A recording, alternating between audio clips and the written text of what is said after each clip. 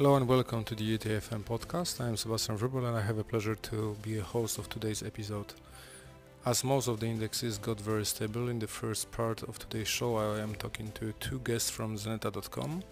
Ilko, the data science director from Zeneta, will explain us how they aggregate the data to create the Zeneta shipping index and how it is possible to deliver this benchmark information on daily basis.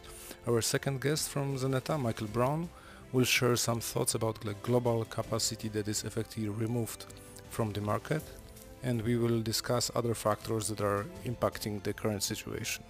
In the second part of our show, I have a pleasure to welcome a very special person, Adam Niklewski, the carbonization expert for North Europe from Detmorskie Veritas. Adam will explain to us what exactly the e-methanol is.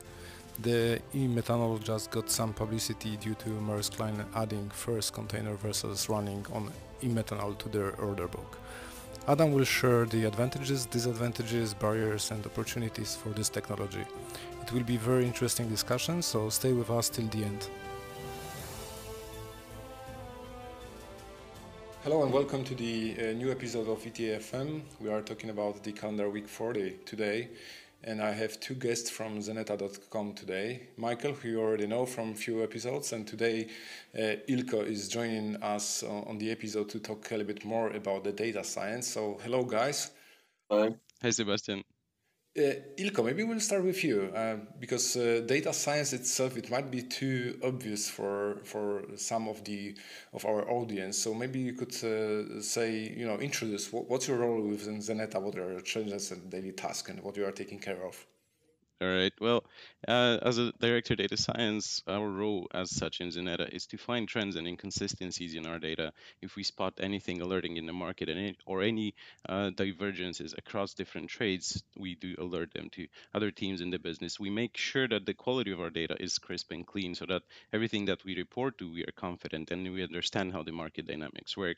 And we are also part of the data ingestion process. So we also observe if the data that we ingest is of the same quality that the data that we present. So all in all, in the entire pipeline, we make sure that the data is clean and we spot trends and inconsistencies.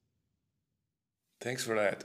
I'm pretty sure that most of our audience is watching several indexes like the Shanghai index, like the FBX, like your XSI, and probably some of them are asking themselves a question of why those indexes are moving slightly differently to each other. And I found Zeneta and your solution very unique on the market because you are basing your index purely on your own data coming from your customers. So maybe we can have a chat about it so the audience also understand what's so unique about your approach to this topic and why to help them understand what they can expect from the market when they observe your index. How is it put together? I think our data is the most unique thing we have in the business. As such, it is composed from multiple shippers, multiple hundreds of shippers, is also being sourced from freight forwarders. We do make sure that the data is cleansed and validated, and all of the surcharges that we benchmark are identical, so that we do compare apples with apples and not being aware of what we compare it with.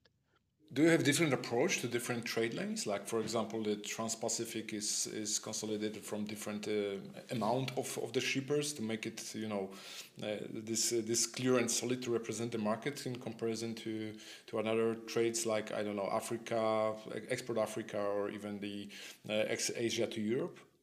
On all of the major trades that we have and are also sharing with our customers, we have made sure that the depth and the breadth of our data is sufficient to have a confidence representation of the real world market prices.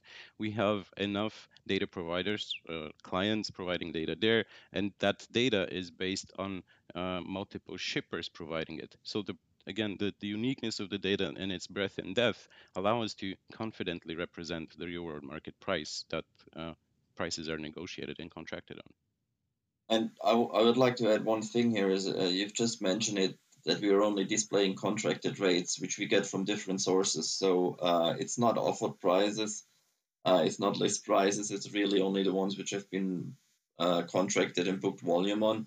And in this context, as he said, as we are getting it from many different independent sources, so freight forwarders which are actually competing with each other, shippers which work for different industries, we are not only getting the carriers rates from one source, but we get the very same carriers rates from many different independent sources which are not linked with each other, meaning that that gives us also a very high confidence level in evaluating then an individual carrier strategy, because we would need to see it then on very different sources in the very same way.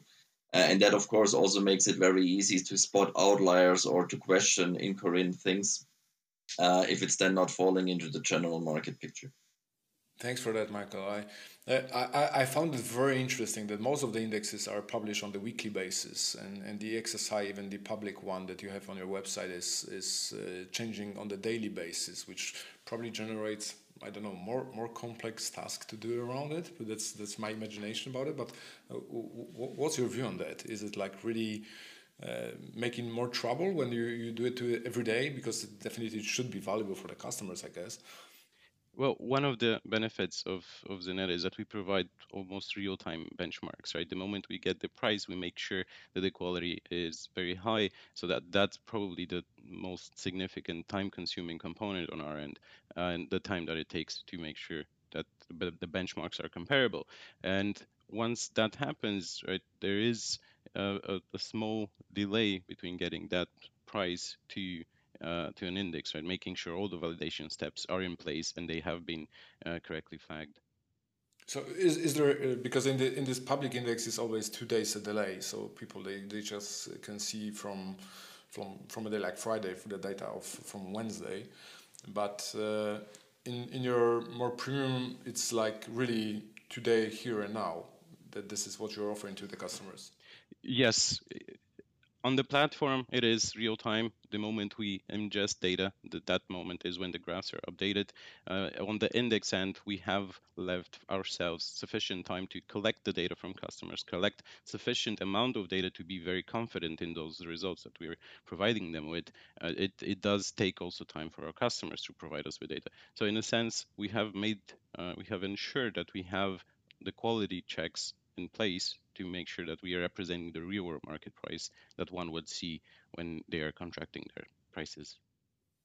That's unbelievable. Honestly, it's unbelievable that you are in a position to do it like on the daily basis. It's like abstract for probably a lot of people around in the industry, which were in the industry very long time, and this factor of really benchmarking was missing for so many years. And I know from Patrick that we had a conversation at the very first episode of our podcast that it was the motivation to actually launch the Zeneta.com and to build this software. But it's unbelievable how far you got in from that point. Michael, maybe we can talk about some things that were like really, let's say, public this week, and I think it's there are some numbers coming from the Sea Intelligence which are showing up that 12.5% of global capacity is just tied up with all of the congestions. And I have two thoughts about it, because and this is why we are, let's say, still in this very high price market, and I have two thoughts about it. The first one is that is unbelievable how big this number is, because the Hanjin, when it got bankrupt, it was like 3.5% of the capacity missing from this single event of Hanjin going out of the business. And now we are talking about the numbers which are 4 times bigger, and not for a short period of time as Hanjin did. It's like already probably at least 2 quarters that we are facing with those capacity constraints.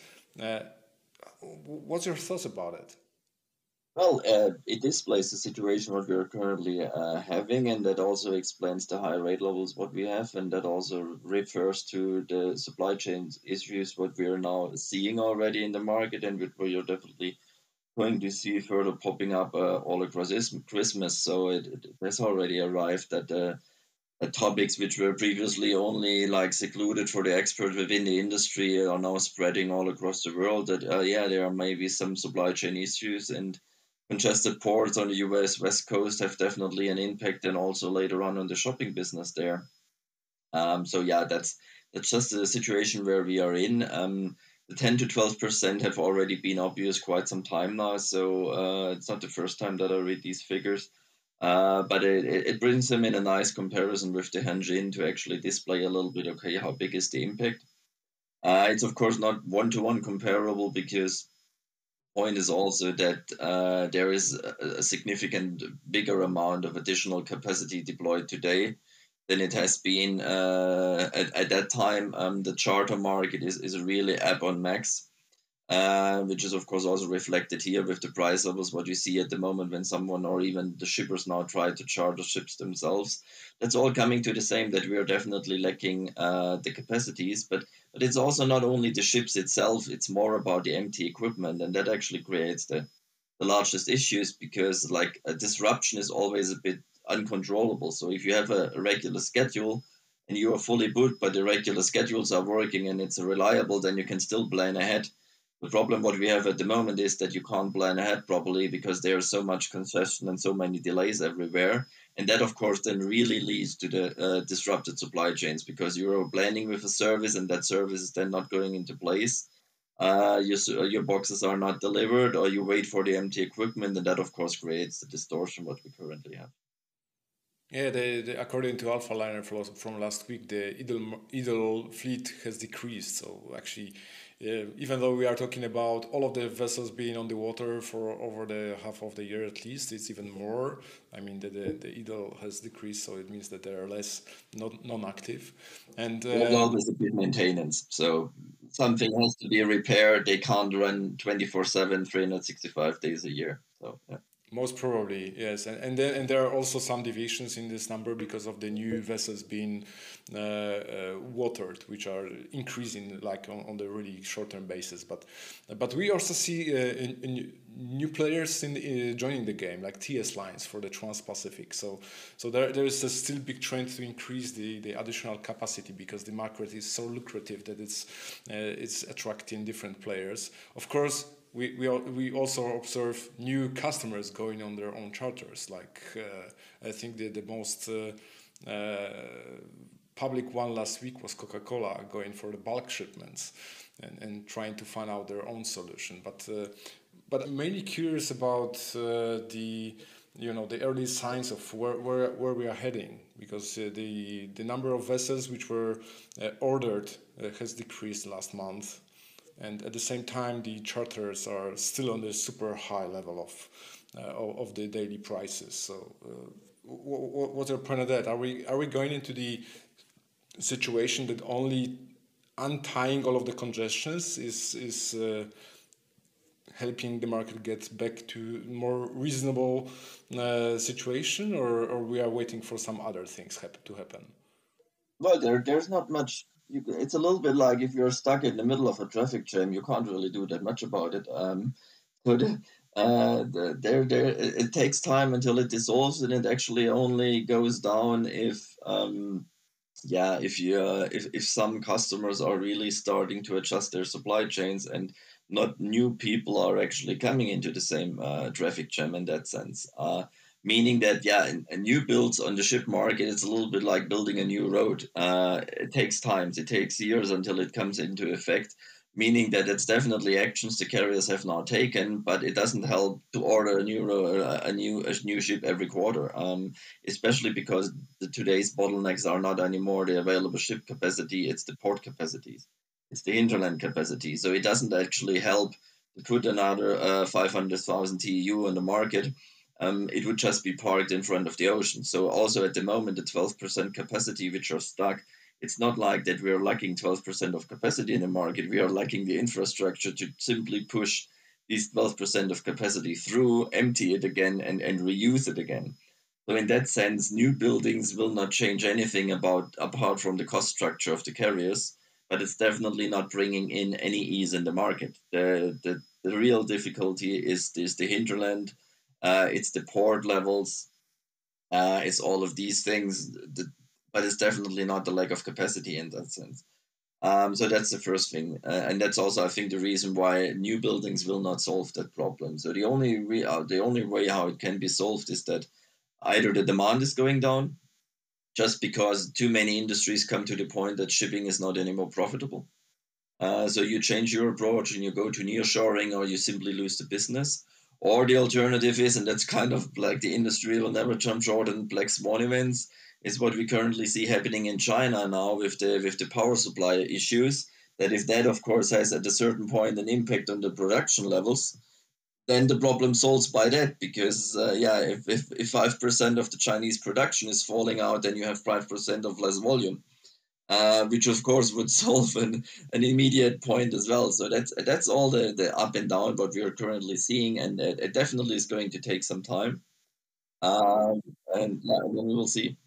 That's a super interesting point because we've been discussing so many times about the demand changes, and if this demand behavior of mostly American consumers is going to shift back to the old habits and actually spend less on the products, because that was why the peak was generated at first. But we've never thought about anything that could decrease the supply of the products in such a country like China. So it's like really getting into the game out of nowhere because of some government rules that they just restricted the power consumption.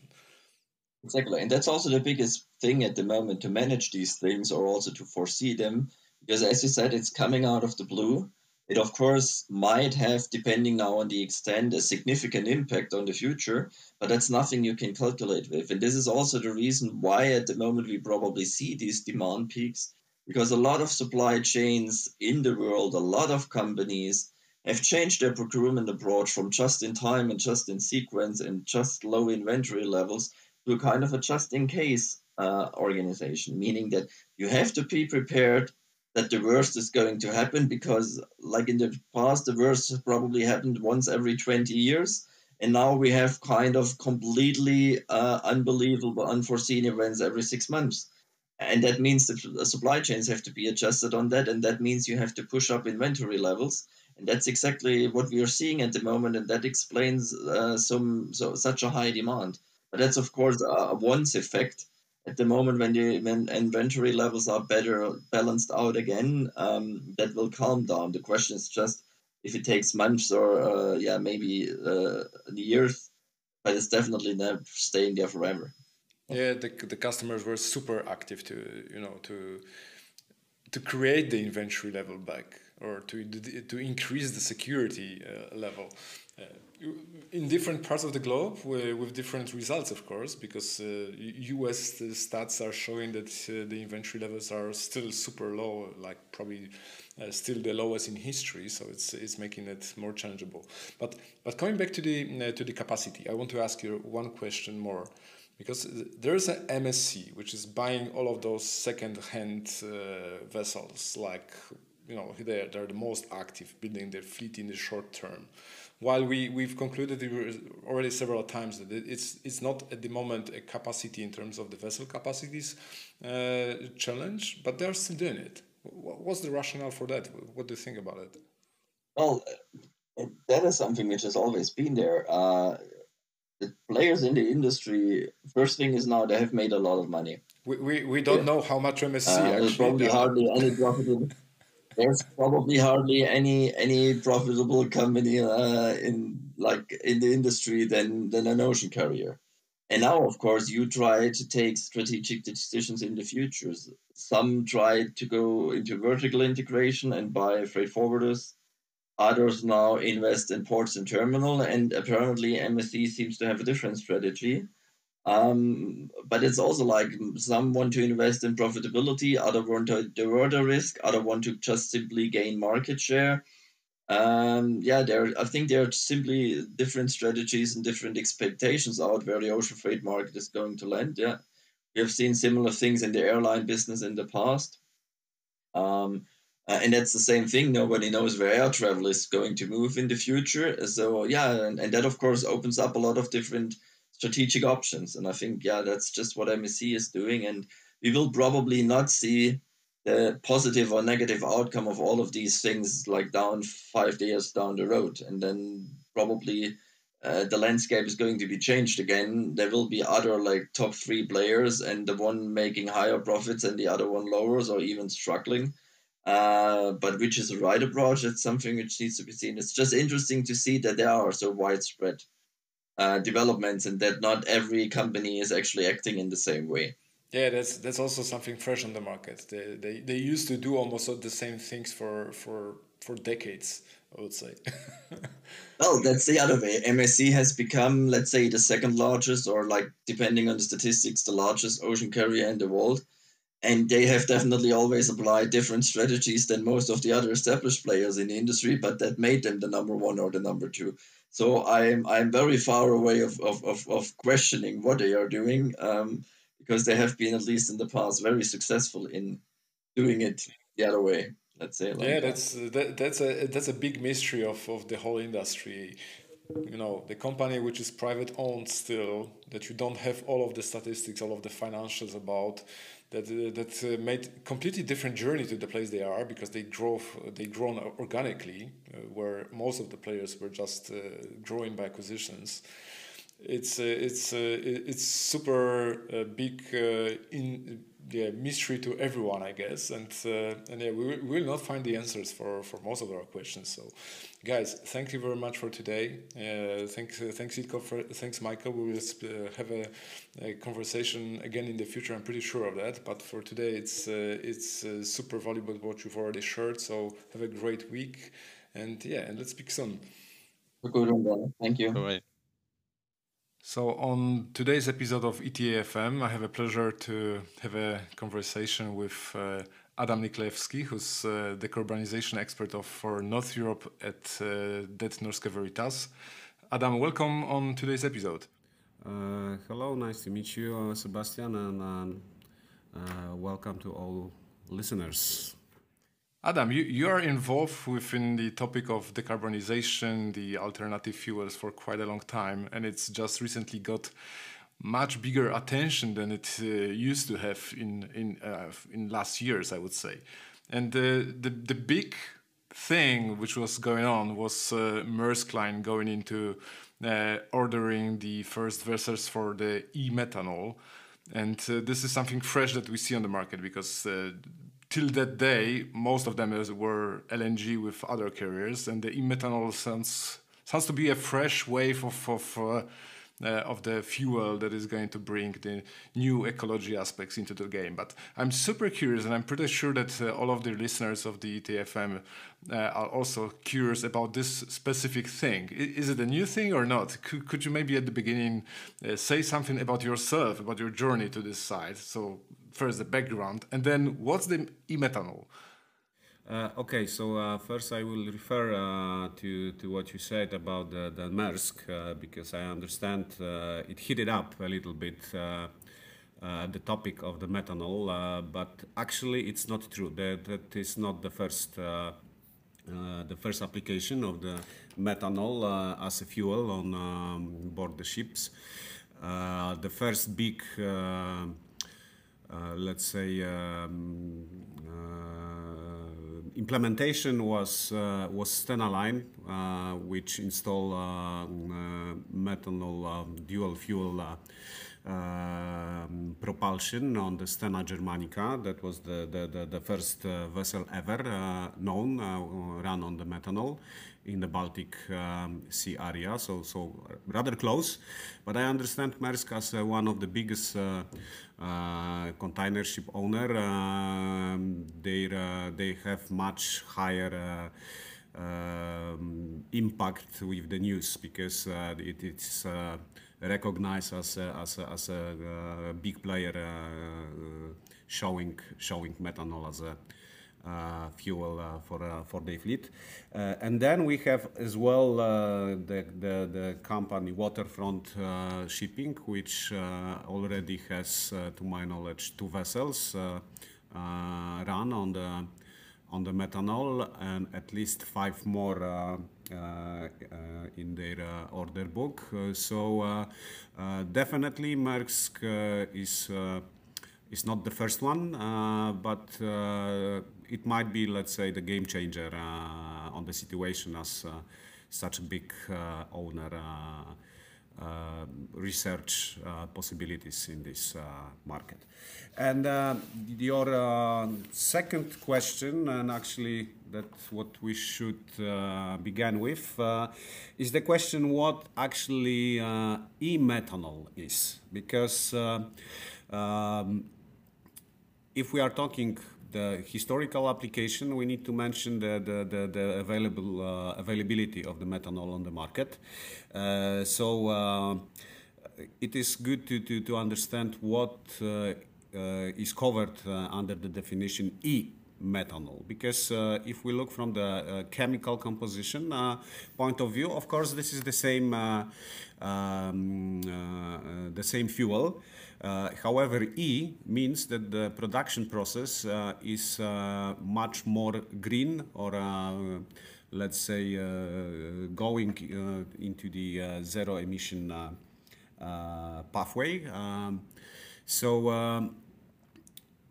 Starting with this e-methanol, so we need to synthesize methanol actually two components. This is the dioxide carbon, and this is the hydrogen. The hydrogen, in that case, that will make a difference and attach this E to the methanol, combining the e-methanol naming. So the hydrogen source has to be produced with the renewables. So it might be, for example, solar energy. It can be the wind farm or the offshore wind farm. So that's particular component, hydrogen, has to be delivered and produced on the renewable basis. And regarding the oxide carbon, that one can be, of course, be produced in a different way.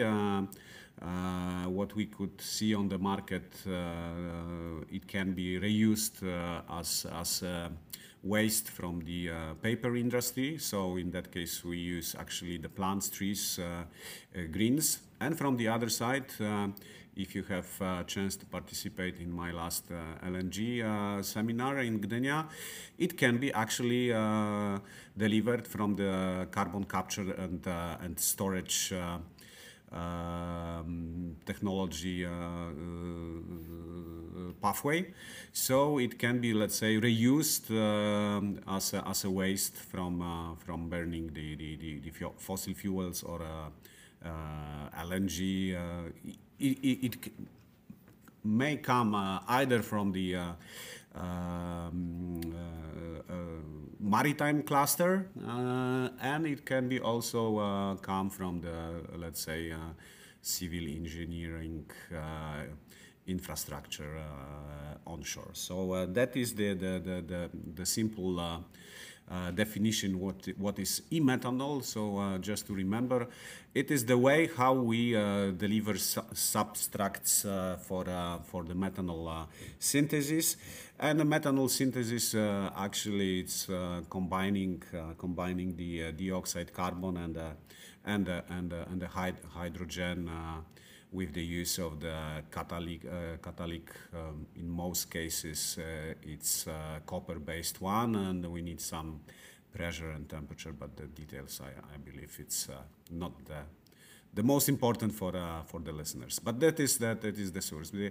The common production of the methanol nowadays is based on the LNG or methanol. It can be also used the biomethanol, which is not so much on the market so far, but this is the alternatives we have.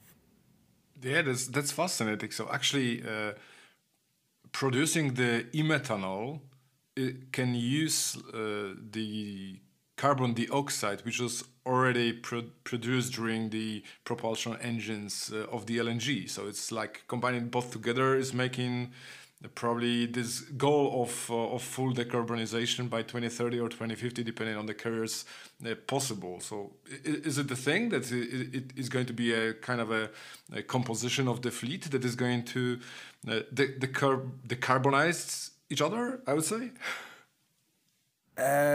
Yes, in the let's say idealistic point of view, yes, that will be a kind of a circle. So we will reuse the waste from the shipping transportation. But of course, we need to remember that somewhere we will have some energy will be lost. So it's not the full perpetuum mobile. We will have some lost, of course, in this circle. And I believe if I could have a chance to show you this, because I have a nice graph which presents all of energy players with the LNG, with the carbon capture, with the hydrogen production, with the methanol production facilities. I have a pretty nice graph, but this is not much use for the just the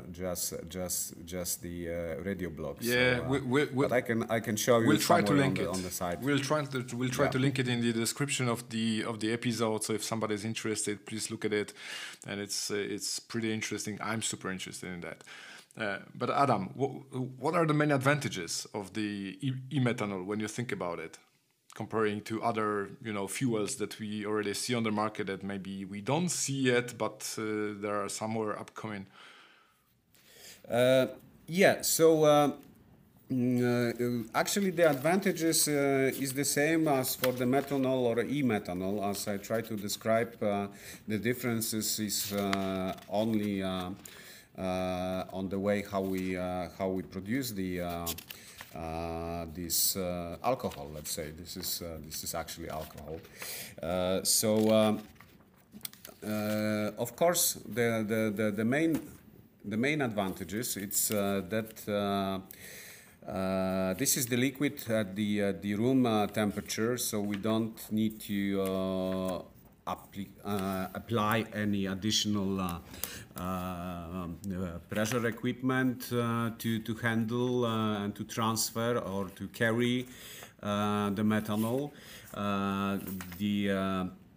The other advantage is that we can now use nowadays infrastructure, which is used for the, let's say, the common fossil fuels. So even the bunkering station or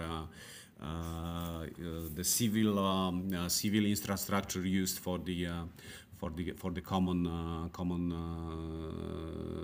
fuel can be replaced easily just after the cleaning to handle the methanol. Definitely, the big advantages is the methanol is dissolved in the water and easy biodegrade by that way. So this is as well a big advantage. The next one, if we are talking about the infrastructure, this is the globally available fuel or energy carrier, and what I have found in my research, it's available at over 88 location in the world, which gives more than 100 ports where you can bunker the methanol nowadays without any additional effort. So some of these points really place this fuel as a very compatible for the others. Honestly speaking, I was so far quite disappointed, knowing only about the Stena and the waterfront. shipping, which implement methanol in their strategy. So when I read about the Maersk, as I said, it might be a kind of game-changing point. And what is also important regarding when we are talking about the advantages of the methanol, it can be used in the internal combustion engines, so-called dual fuels, and they are already available on the market. Wärtsilä engines, 4 strokes. That's the one which are installed on this Stena Germanica, and what we could see as well, the German MAN dual fuel engines. That's the one which are used by the waterfront. So there is already engines, there is ready infrastructures. This is easy biodegrade fuel, and it's very available. So there is a lot of positive marks which place this fuel as one of the future one. But of course, that there is some disadvantage. Yeah, there must be, because otherwise, I'm yeah. My question mark why it's not in use yet is growing. You know, it's like everything what you've mentioned so far is like really ticking all the boxes, right? It's like the existing technology, existing supply of the fuel, and so why there was LNG, let's say, developed at first, and actually much higher adopted so far within the other carriers like Hapag-Lloyd, CMA. So there must be some disadvantages, I guess. So what are they? Yeah, there is. Of course, there is. First of all, this is a toxic fuel. And so additional safety procedure is necessary when you are carrying the methanol-based propulsion. Then, which is really big, let's say, safety feature, the methanol burn with invisible flame. It's much longer. It takes much more time to identify any fires with the methanol. And one of the most, I believe, disadvantages so far, this is the energy density. So this is half of the, let's say, current fossil fuel based. So we need at least 2 times more methanol than, let's say, the regular MGO on board the vessel. So as you can see, that takes far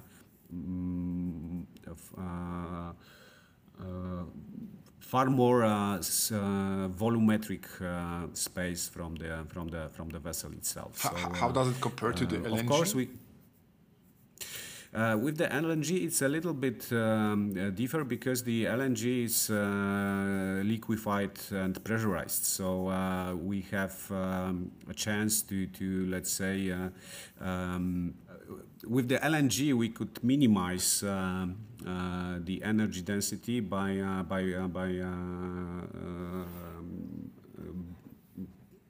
pressuring this gas. So.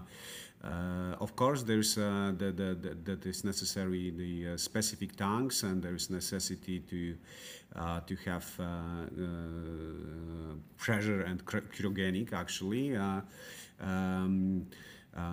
infrastructures on board the vessel, but combining with the final volumetric space needed is a little bit less. And the other thing is that there is a high available so far, and the LNG, let's say, history is at this point more than 10 years on the market. So what we could observe, 30% of the new building order book is nowadays the plan for the LNG propulsion. Yeah, it's. But there is some examples, like I mentioned before, waterfront shipping, which is clearly place their strategy based on the methanol. And one more thing, which I have not yet have chance to mention, the methanol, of course, reduce the emission of the sulfur oxide and the noxious and the PMI, but it still have some CO2 emission after burning. So it's not a fully clean, let's say, fuel. So that will be necessary to capture the dioxide carbon after burning in the engines. So it might be as well one of the let's say the future proof disadvantage of this fuel. But the good thing is can use it others, again. Yeah, it is, but you know it costs that is additional infrastructure. So far, the carbon capture and storage installation onshore and offshore, and as well on board the ships is let's say in a very first stages. So it's not ready yet. Mm-hmm. So of course there is a plans. Everything is ready to set up, but it's not exist physically yet. And the same about the let's say production facilities from the e-methanol.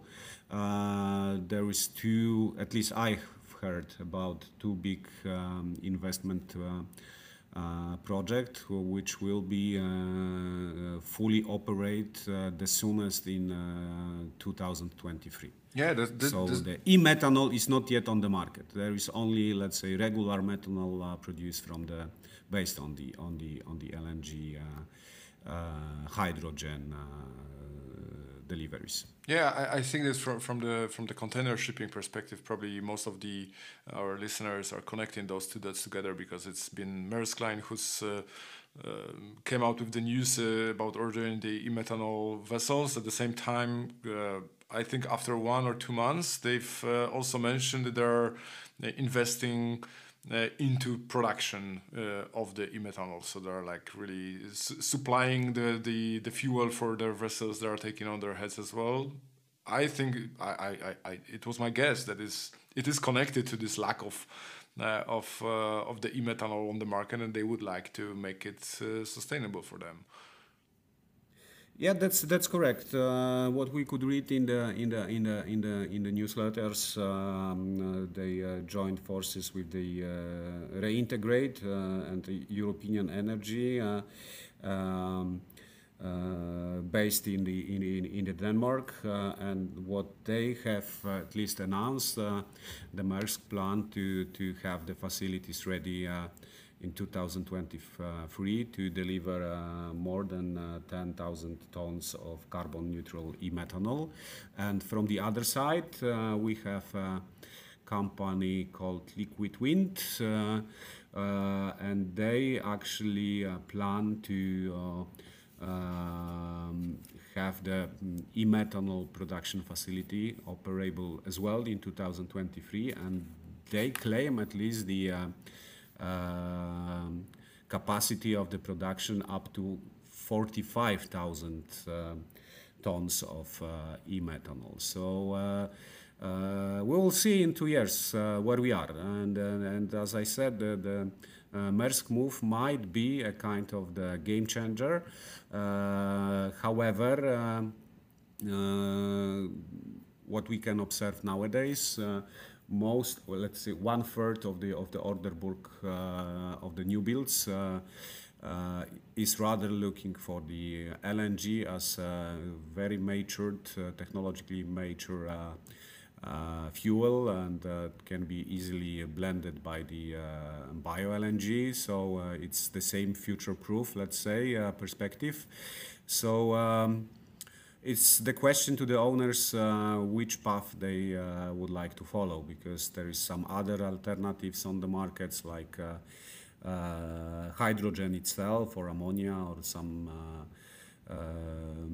electric propulsion. It depends on the area of operation. And LNG and methanol, definitely they are two fuels which might be considered as a deep sea shipping. So this is definitely big advantages when you compare, for example, with the battery propelled ferries, which rather operate locally.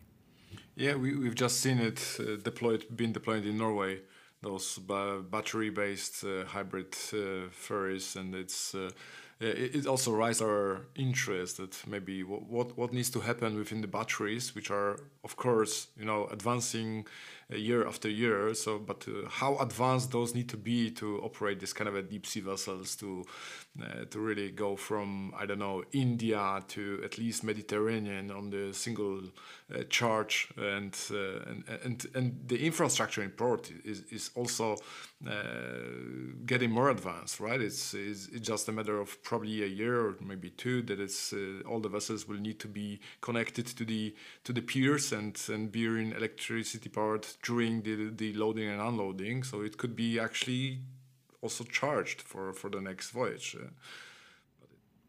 Yes, that's exactly, and I'm just wonder if you'd like to open this box of the other alternatives, because I believe it's so wide topic that we could handle the additional. We can do it on a separate episode. That's a good introduction into that. Separate episode. But you touch actually the most critical point. The batteries has to be recharged, and capacity of the batteries is limited. So that's the reason why. And we do not observe yet a big let's say revolution on the battery sector. So we of course have this light on or gel batteries based, but still the capacity is limited.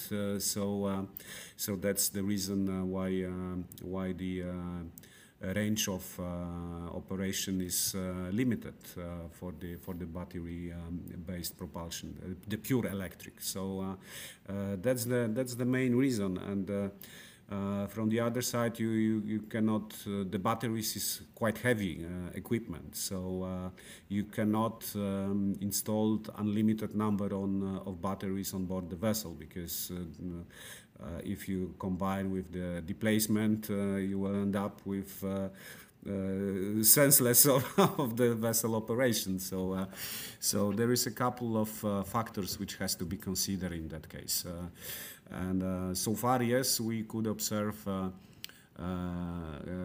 quite significant number of installation, even combined with the fuel cells. But still, there is a matter of the availability for quick charging and the capacity of the batteries, because there's two factors. The time of charging is one of them.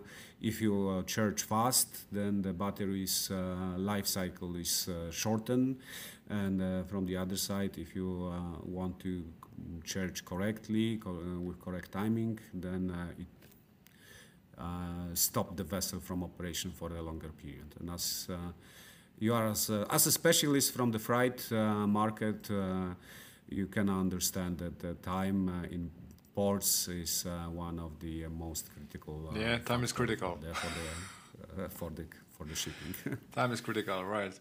Adam, thanks for today's conversation. I believe that you brought, a lot of explanation about the e-methanol and how it works and what are the pros and cons of that technology. And thanks for that. And maybe on the other episode we will bring some more angles on other fuels. I guess that in your region, in the Nordics, in Europe, is going to be probably one of the first regions all over the world to deploy new technologies, as we already see within the electricity powered ferries in Norway.